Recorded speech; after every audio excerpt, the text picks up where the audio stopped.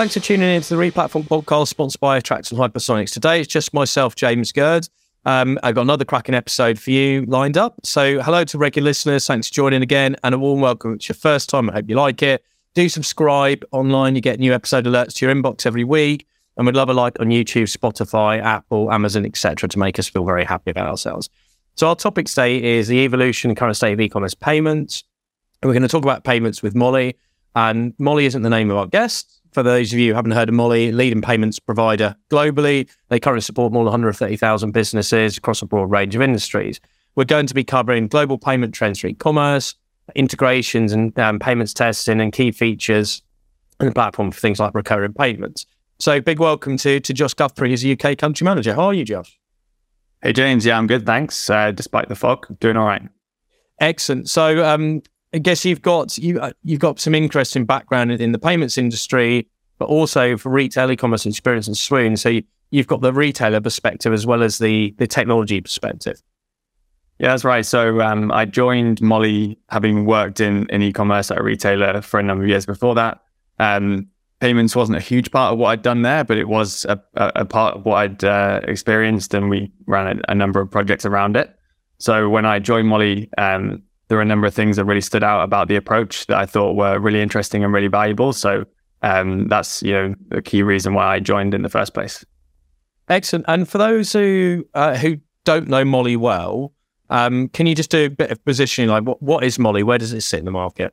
Yeah, for sure. So we're a payment provider really focused on online payments, although last year we have started supporting offline payments through select partners in Europe for the first time. We've also launched our first financial services product, Capital, which will be available to UK businesses this year. The business was started in 2004 in Amsterdam in the Netherlands, where we're headquartered. We've grown really rapidly in the last couple of years into new focus markets, including the UK. From the beginning, the business has really been set out to cater for growth and support growth of businesses of all sizes. So whether you're just getting started with your first time web shop, or if you're a more established business in the mid or upper market, then we're here to support you. We now power payments for 130,000 businesses across Europe. They're largely SMEs. And in terms of our kind of technology or platform focus, we are platform agnostic with integrations into all the leading e-commerce platforms, as well as the other key parts of the tech stack for retailers. Excellent. Thanks very much. And first question, I think let's do a bit of scene setting around the e-commerce payments trends is, could you do a bit of a summary for people? What are the most important global e-commerce payment trends that Mollie's been seeing in the last 12 months? And I guess what does it mean for retailers? Let's start with UK and Europe. Yeah, sure. So firstly, for anyone who wants to find out any more about this, we've got a great new bit of content that we put out, our 2023 e-commerce playbook, with lots and lots of trends and kind of predictions, both from internally at Mollie, but also from a wide range of our partners. So I would really encourage people to go and learn more about that there. But a couple of the trends that we've seen super common. So I think one is around mobile wallets and the growth there and the increased popularity. So what we've seen bringing customers onto Mollie for the first time last year, where if they're offering wallets for the first time, we see a really rapid share of checkout taken by mobile wallets. So we've seen retailers go from obviously zero, not offering it before, to sort of 15% share of checkout almost immediately and upwards. And we think that that's really kind of backed up by the level of convenience that offers to consumers. So the payment method being so well integrated into their devices, but also the security that it offers retailers too. So we think that that's really well set to continue in terms of popularity. And I have interest in that. So for a while I've seen with people who've got iOS dominant customer bases, Apple Pay has grown massively. I've even seen like 30% plus on some sides. For customers who have got like broader demographic, which are the other wallets? Are you seeing a lot of Amazon Pay creeping in? What else apart from Apple Pay has really grown in the last 12 months? Yeah, so we've really seen Apple Pay, and that's the kind of focus with the product that we offer. But for sure, I think popularity around Google Pay will continue to grow. Amazon Pay, I think, is interesting, and we operate across Europe. So in some markets, we've definitely seen that got to a higher share than others. I think in certain parts of Europe versus the UK, definitely seen that got to a larger position at the moment. But I think, the thing that they all have in common is that element of convenience, the element of security. So I think that they will certainly continue to grow. And I've seen some conflicting data over the years about how the importance of some alternative payment methods in Europe. I know historically things like SEPA in Germany, SOFORT, etc., are really strong, but there's been some declines in some of these areas.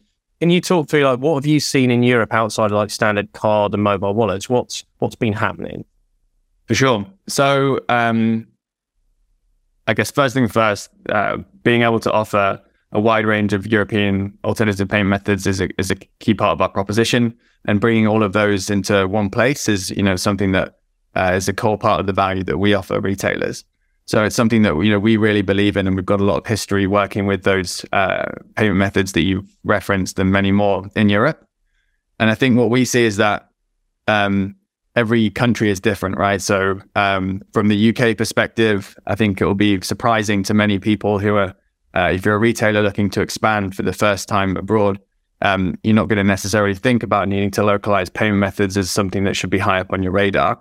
But what we see is that the different countries are so different in terms of the payment methods that have a high share of checkout. So probably the top example from Molly's perspective, having grown up and been founded in the Netherlands, is Ideal, which is a bank-to-bank payment method in the Netherlands, which accounts for over 60% of online transactions there. And so that's a clear consumer preference to pay with that payment method. And so we've seen both conversion uplifts, but also just rapid take a share of checkout when introducing that payment method for those markets. If a retailer, for example, had initially expanded into one country offering only cards that would be relevant there, bringing in the European payment methods really rapidly takes share. And what are you noticing in terms of buy now, pay later? Because for certain verticals are seeing really big take up, especially in verticals where there's a luxury element to the product set and there's an aspirational audience, and therefore don't necessarily have the cash in one go to do it. Are you seeing buy now, pay later consistently across markets, or is it quite concentrated into the UK and a few leading markets? No, we're seeing it really consistently for sure. And I think, like you said, one of the interesting things about it is it has, and I think it increasingly is broadening out its popularity and the demographic that it is appealing to. I think that there may also be an element of the macro background at the moment where it's actually consumers are thinking, how can they buy more flexibly? How can they buy in smarter and using different ways of paying?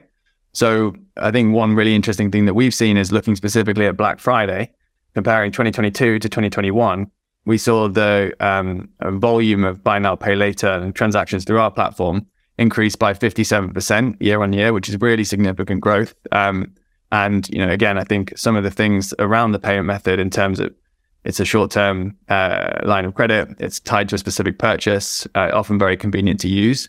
Again, I think where consumers are looking to use a form of credit, we really think buy now, pay later will continue to really post really strong growth. But what I've noticed when I'm involved in replatforming projects and select technology selection projects is previously the payments focus was purely on, okay, what are the fees? How much is it going to cost me?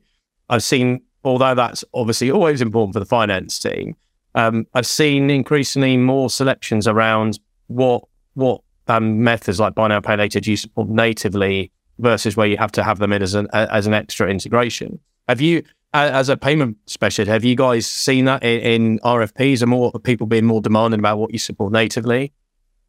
Yeah, no, absolutely. I mean, taking it back to my experience in retail previously and coming to Molly, this was the kind of number one thing that stood out to me as a really important part of the approach, which was, we as a business, having worked at Swoon, we spent a lot of time integrating multiple payment methods into our platform, having to set up multiple processes around that, which, does cause complexity, it costs time and effort.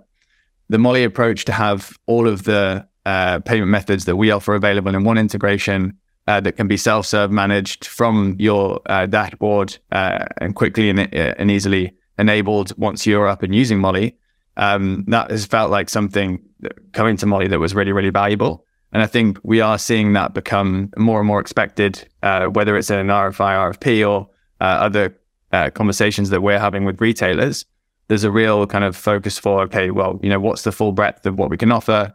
If we start with a certain set of payment methods, how easy is it for us to make changes and to add on extras? If we go to new countries, how easily can we enable those? So I think you're absolutely right that that flexibility and the convenience and ease of having that is becoming more and more an expectation for retailers. I guess something that'd be useful for people who haven't looked at your model and how you work from a charging point of view is you support major global and local payment methods, and it's a single agreement. People are used to the fact that you have transaction fees, you have payment processing fees. Can you just clarify, how does it work? So do you bill directly for all of the payment methods you support natively through that agreement? Do you bill directly for all of the fees, or do merchants have to pay any part of the fee direct to payment providers? No, good question. Yeah, so by offering everything all in one place, we're able to offer billing all in one place as part of that. So you have a really simple breakdown and statement of the fees that are rolled up from across the different payment methods that you might be offering. The only exception there that we have is with PayPal, where there are direct fees to PayPal. Otherwise, all of the payment methods that we offer will be billed in one single statement. And I think you're definitely right that overall, when retailers are considering the kind of choice of payment provider now, I think price is always going to be a key part of any choice. But I think it's now the expectation around the convenience, the ease, the ability to get multiple payment methods, simple integration means that it's really only one consideration for them rather than the consideration these days. Yeah, it definitely, the benefit of having it where you don't have to then go through new development and integration cycles for adding payments. I was having this with a client recently who's on a Shopify, and they're looking at Shopify payments, which similar thing, but the benefit providers like yourself have been able to say, well, okay, you want to turn on buy now, pay later. We're not going to have to spend thousands of pounds doing an assessment project and a sizing project. You just need to have that agreement, get that enabled, and then turn that on. It's definitely an advantage. Yeah, and I think one really good example, so Gymshark have been a customer of ours since 2019, really focused on that European payment piece. And last year, before Black Friday, they wanted to turn on a number of new European alternative payment methods to cater to the markets that they're growing into. And up against, some really tight deadlines of Black Friday, code freeze, opening their new store or their first physical store, we were able to really quickly switch those on for them, which then again took a really decent share of checkout from those markets over the peak period. Attract, your complete product discovery growth engine. Create relevant shopping experiences that convert into sales and grow online revenue with personalized search, merchandising, and recommendation solutions powered by AI.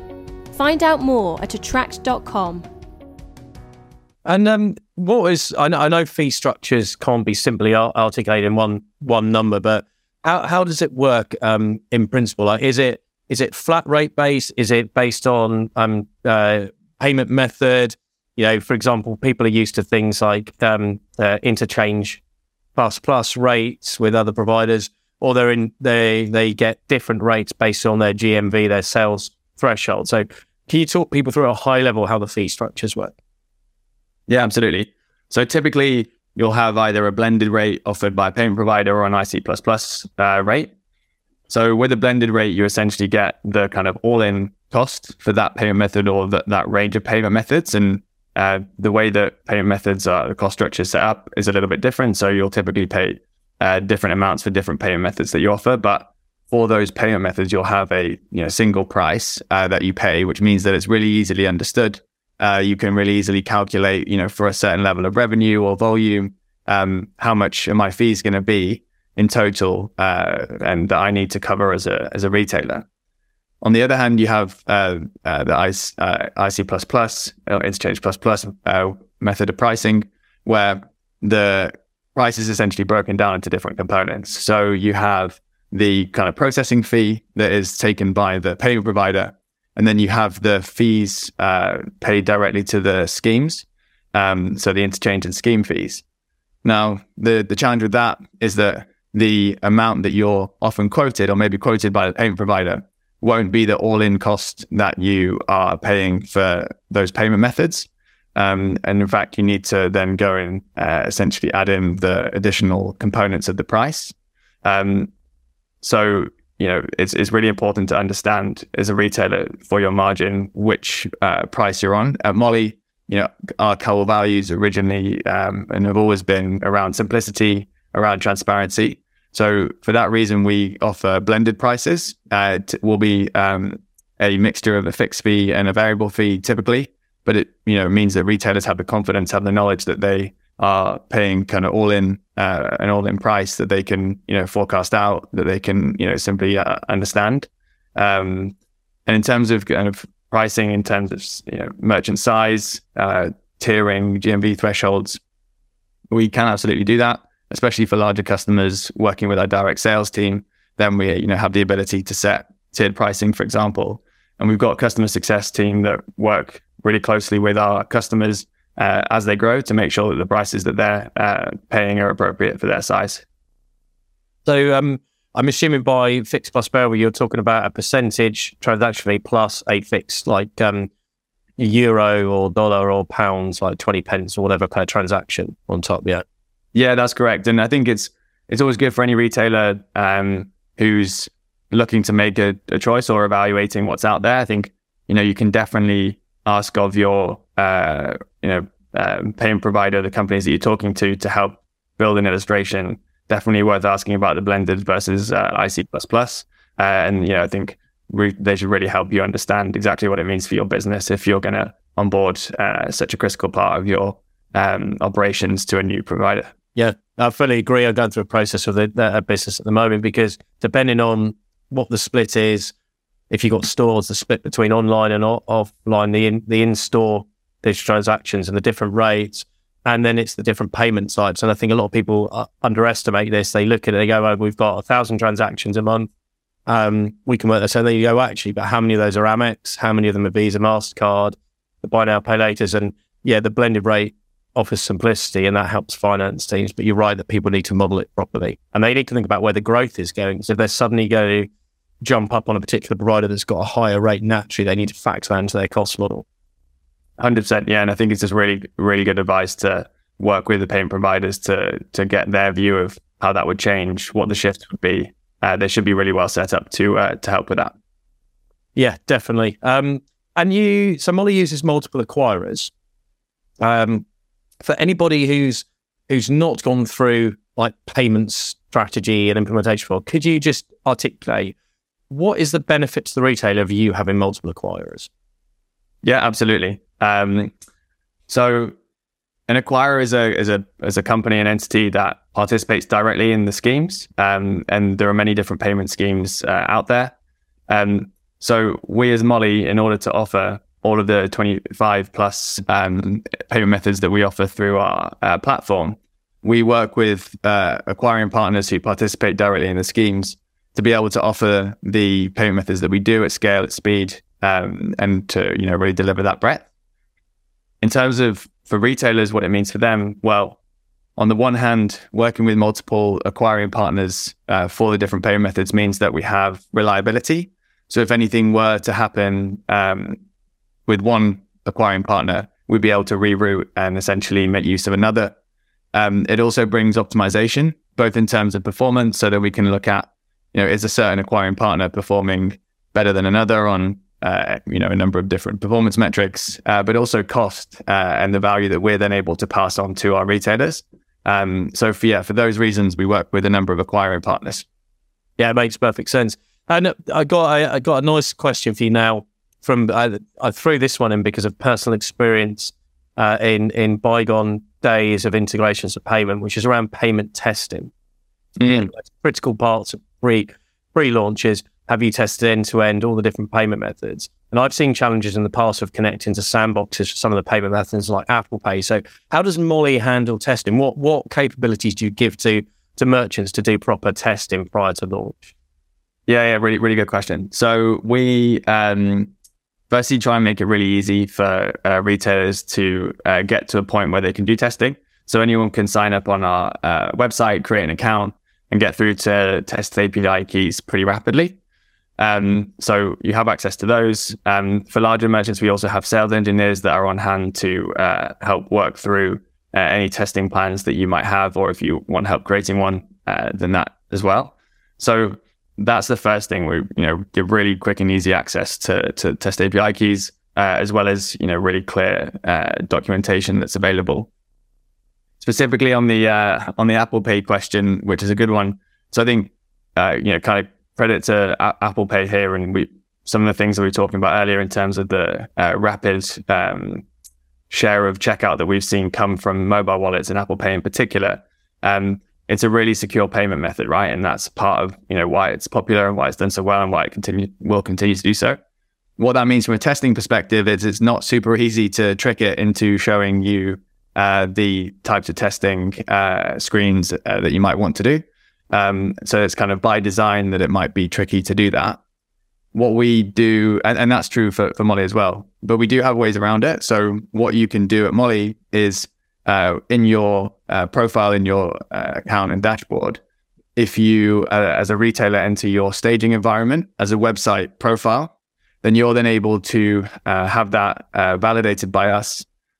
You can then use your live API keys once your account is set up. So not available as early as the test API keys, but our onboarding process is pretty rapid anyway. So once you get through to your live API keys, then you'll then be able to have live Apple Pay payments and do testing that way, but in your testing and staging environment.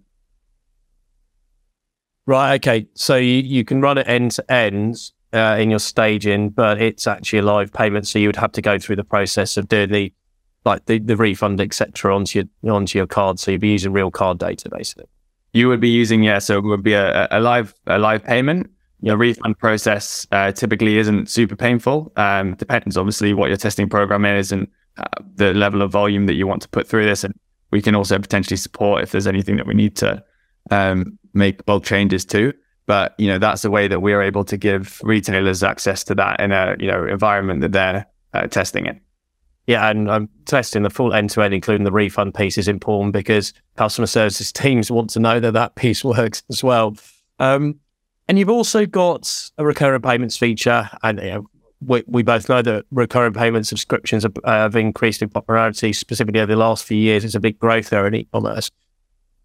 I'd love to know what payment methods are working for recurring payments. How's it working? And what sort of features are you enabling? Because recurring payments aren't static; they do change. People pause, they cancel, they change frequencies. Yeah, absolutely. So, I think subscriptions, again, if you head to our e-commerce playbook that we recently published, you'll find a whole section on subscriptions and the outlook for that. It's also something that we work with on a number of partners and have seen definitely a real increase in demand for over recent years. So, absolutely, like I said, we've got a recurring set of APIs that we've built into plugins, but retailers can also build with custom if they'd like. So we offer recurring payment methods for all of the card types that we support globally. And we also support it for direct debit, SEPA direct debit in Europe, where the initial payment in that case is made via one of a number of payment methods that are available in Europe. So one example would be Ideal, which is the Dutch bank-to-bank payment method, where making an initial payment with Ideal can then count as the mandate that authorizes the ongoing direct debit to be taken by the retailer. So that's something that we offer in Europe, offer cards globally, and it's something that for sure we're thinking about in the UK, how we can offer direct debit in the most convenient way for retailers here. And in terms of subscriptions, my assumption, but I always like to test assumptions because they're dangerous, is they basically just falls into the standard payment fees, right? Because it's going to be paid on a card, for example. Or are there any different charging mechanisms for subscription?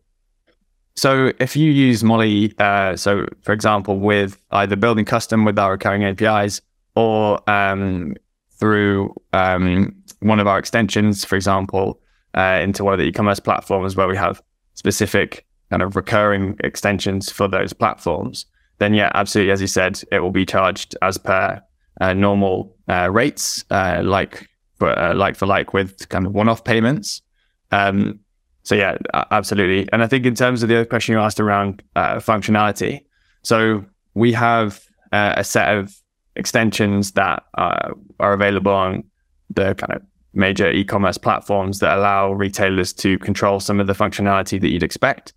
Whether that's storing, pausing, canceling, for example. It's typically set up for the most common use cases, which would probably be a fixed interval physical product, rather than something that is highly customized, modifiable every time, different types of goods, for example. And that's based on, our ethos when we're developing any product, whether it's a core or it's a platform integration. We're really driven by the consumer demand. And so what we found in that case of, more kind of complex subscriptions is that it's made sense for us to partner with companies. So for example, Chargebee is a great partner of ours, allows you to do really complex and interesting stuff with subscriptions. So a lot of the time we would recommend businesses to work with Molly plus Chargebee if they're looking for something, super customized. Because as you said, it can get pretty funky in terms of what businesses want to do with subscriptions and recurring products. Yeah, definitely. I've seen that, especially in verticals like beauty, where sometimes people don't want to lose a subscription customer, but the customer no longer needs the same frequency, or they want to go on a holiday. Holidays are a classic thing. And you talk briefly about direct debits, and we had a little conversation about this when we were planning it. So I'd love to ask that question. Is you talked about in like Germany, for example. What's Molly's current support for things like the direct debit e-mandate online, and how core have you found direct debit to the UK customer base, and do you see this changing at all? Yeah, absolutely. So in Europe, we will typically, so the way that we approach the mandates, and you can find this documented online if you're interested in finding out more. So consumers can set up if I step it back. So with a direct debit, you need to create a mandate to give a business authorization to take money directly from your bank account. And so in Europe, the way that we do this is with a initiated payment from the consumer via one of a number of different payment methods. So I gave the example of Ideal in the Netherlands.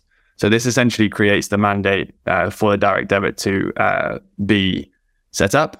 The old world equivalent of this is, signing a form and sending off a paper registration for a direct debit. So yeah, in Europe with the SEPA scheme, we authorize and set up mandates that way, which is a really convenient way to do it. If you compare it certainly to the old school way of filling in a form and sending that off. And I think looking at the UK specifically, we definitely see increases in subscriptions, and it's a real growth area that we want to support more and more. A lot of the time, the businesses that we work with are happy to offer card subscriptions. Certainly for, I think, to your point, bringing it back to certain types of demographic, what their expectations are, but what their preferences are in terms of way to pay is probably more aligned to, using their card to set up a recurring payment rather than necessarily a direct debit directly with their bank account, including filling in a form potentially. Okay, fantastic. Thank you. And a question I got on one of the features or functionalities, depending on what terminology you want to use in Molly, which I think is quite cool, is payment requests. Yeah, I've seen this use case come up a lot where e-commerce teams need to get a new payment. So this could be an exchange where they might have cancelled the old one and they need to get a new transaction done, or there might be a change to the existing order with the customer's updated. So jewelry is a great example. Customer changes a ring setting, they're doing an engagement ring, and there needs to be an additional payment taken. Can you talk people through what payment requests are and what functionality Molly provides for this? Yeah, absolutely. And totally agree with you. I think we've seen a lot of interest in this from businesses that have gone onto the platform recently. So we've seen some really interesting success stories with it. So I think at a high level, what a payment request allows you to do is send a link to a customer for them to make a payment almost using the same sort of setup and environment that they would if they were at a checkout, but sent to them directly for a specific purchase. The benefits of this, I think, that we've seen, retailers really enjoy is one around simplifying operational processes. So, one of the alternatives to this is around taking payments, over the phone, for example. Now, with that process, compared to sending a payment request either via, text or via email, if you're taking payment over the phone, you really have to train in the process. There's a lot of kind of compliance requirements around it that have to be refreshed. So I think one thing is simplifying the operational process piece. The second thing is around minimizing risks. So paying and sending a link and a request for payment is a really secure way to take a payment. Like I said, it has similarities to taking a payment online, for example. So it allows retailers to really minimize that risk of fraud, but also minimizes their cost of staying compliant from operating an alternative process, which is not just a one-off thing, but needs to be maintained. So those are some of the benefits that we see. I don't know if that resonates, James, with what you've seen. Yeah, definitely. I think, I see different things. So the process, yes, and the compliance element of taking ad hoc payments. But the biggest challenge I see for customers is technology solution and the flexibility around incremental payments when it's not just it's not a fast fashion where I bought it and it's sent because it's gone out the door the next day. So long lead time items, especially like custom made jewelry, so many things can change during that process. You see in other luxury clients, people are getting custom made rugs and the initial spec is drawn up off of a quote, but that might change 2 or 3 times during the project life cycle, and each time the cost goes up. And there are lots of interesting use cases, I think, around where flexibility in payment management is needed. Yeah, and I think again, if you link it back to, so totally recognize that, and if you link it back to the way that we develop based on use case, so in terms of having lots and lots of payment requests being linked to a single order, that's not something that's out of the box for us at the moment. But what you can, and that's simply for the fact that it's not something that's been requested of us previously or commonly. What you can do though, either custom or building on top of our integrations, is actually build that kind of as a middle layer. And depending on the platform that you're using, that'll be more or less effort involved. But then that allows the retailer to really set their preferences. So in the case that you described, depending on the way that the retailer works, there's a number of different variables that they might want to think about. So do you want a single invoice that's updated with different payments as they're taken? Or do you want multiple invoices for the different payments that are then associated with an order? And some of that flexibility, the kind of devil is in the detail there. And being able to build that custom, which you can do on top of the out-of-the-box solutions that we offer, can then really allow them to build something that's super kind of specific and fit for purpose for their needs. Yeah, that's a really good point, actually, because you've obviously got the finance stakeholders involved in this as well. And the e-commerce team, their use case is, I want to be able to take additional payments or I want to change payments. So they're not as worried about what the kind of reconciliation and operational implications are, because they're about satisfying the customer, maintaining the customer transaction. But finance, from a reporting and a reconciliation point of view, there's going to be specific needs. And as you'll well know, it can vary. One finance team might want multiple invoices, the other one, because of the way their accounting is set up, only a single invoice, and therefore they need that consolidation. Exactly. The joys of satisfying multiple stakeholders in projects. But that leads on, there's almost like a perfect segue, Josh, into the next question, which is one of the frustrations I've seen over the years of finance teams is delays in settlement. Wanting to be able to get the reporting done ASAP and settle quickly. Which payment methods do you enable daily settlement? Yeah, so we, I guess there's 2 things here. One is the ability to receive funds every day, which is something that we allow merchants to do every day, every working day. And then the second thing is the delay between the transaction and the time that they receive those payments. So what we're able to do, especially for large retailers or where there's a particular need, we are able to, for most of the payment methods that we offer, including card, but also those European APMs that we talked about, like Ideal, we're able to offer settlement the day after the transaction. And what we find is that, in the majority of cases, that's the combination of those two things, the ability to receive funds daily, but also to be able to have the payout the day after the transaction, really meets most needs.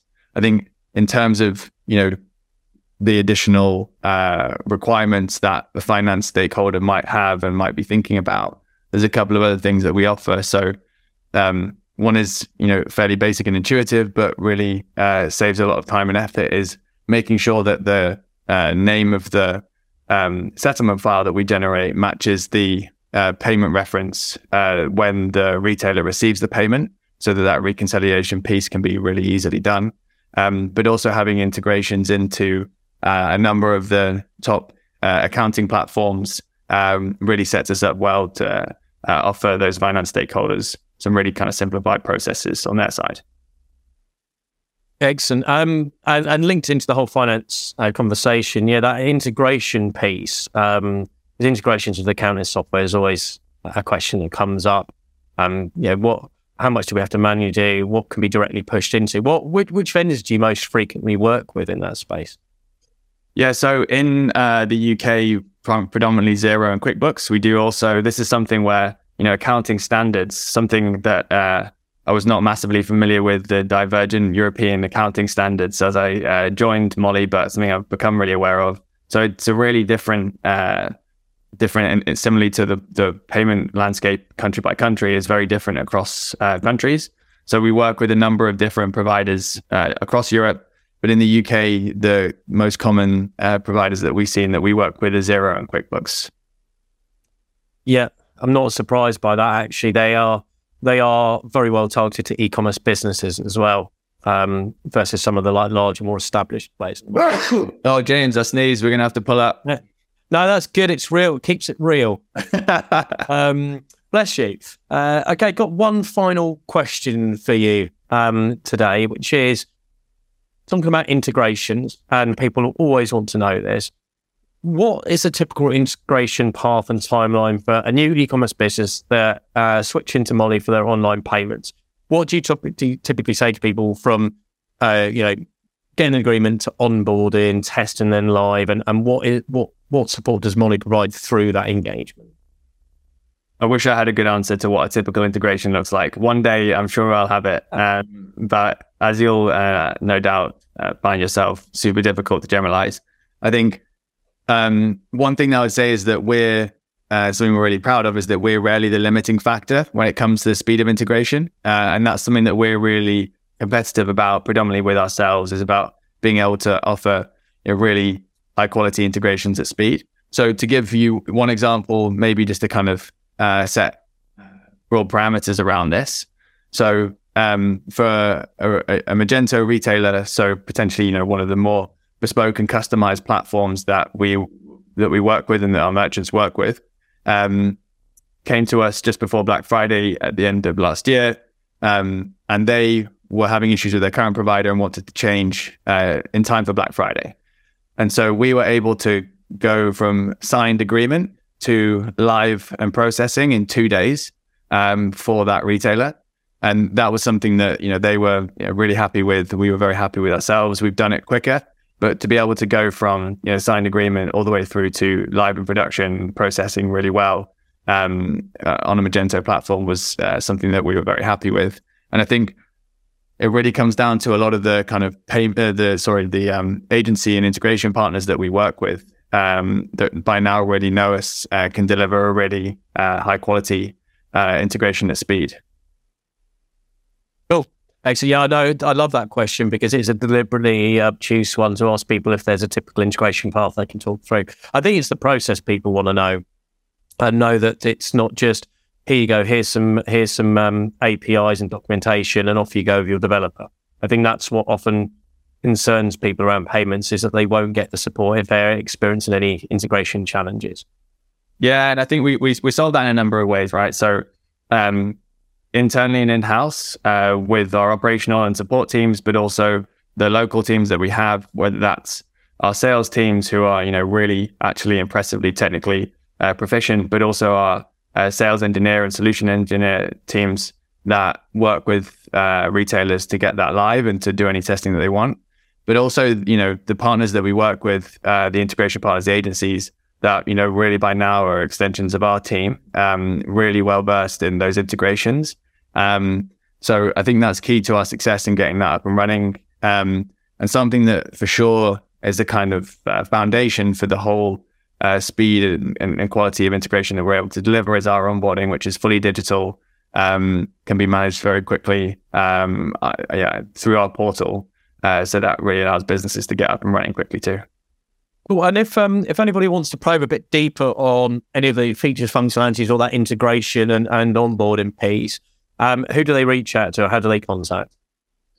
Yep. So there's multiple ways via our website, either signing up or with our contact sales team form. Also very happy to have people reach out to me directly, either on LinkedIn or on email, josh.guthrie@molly.com. Fantastic. And anyone who reaching out, obviously do let Josh know if it's because you heard through the podcast. We always like to know how well the episodes land and what interest people have in the technology we talk about. So that'd be very, very useful. Really appreciate you coming on today, Josh. Hope it's been an all right experience for you. Absolutely. 10 out of 10. Yeah, excellent. And thanks everyone as always for listening. We do appreciate it. If you've got any ideas for exciting topics for the future, do let us know. We would love you to subscribe. We send out episode alerts every week. And we'd love a rating if you haven't already given us one on YouTube, Apple, Spotify, etc. Thanks very much. Enjoy the rest of your day.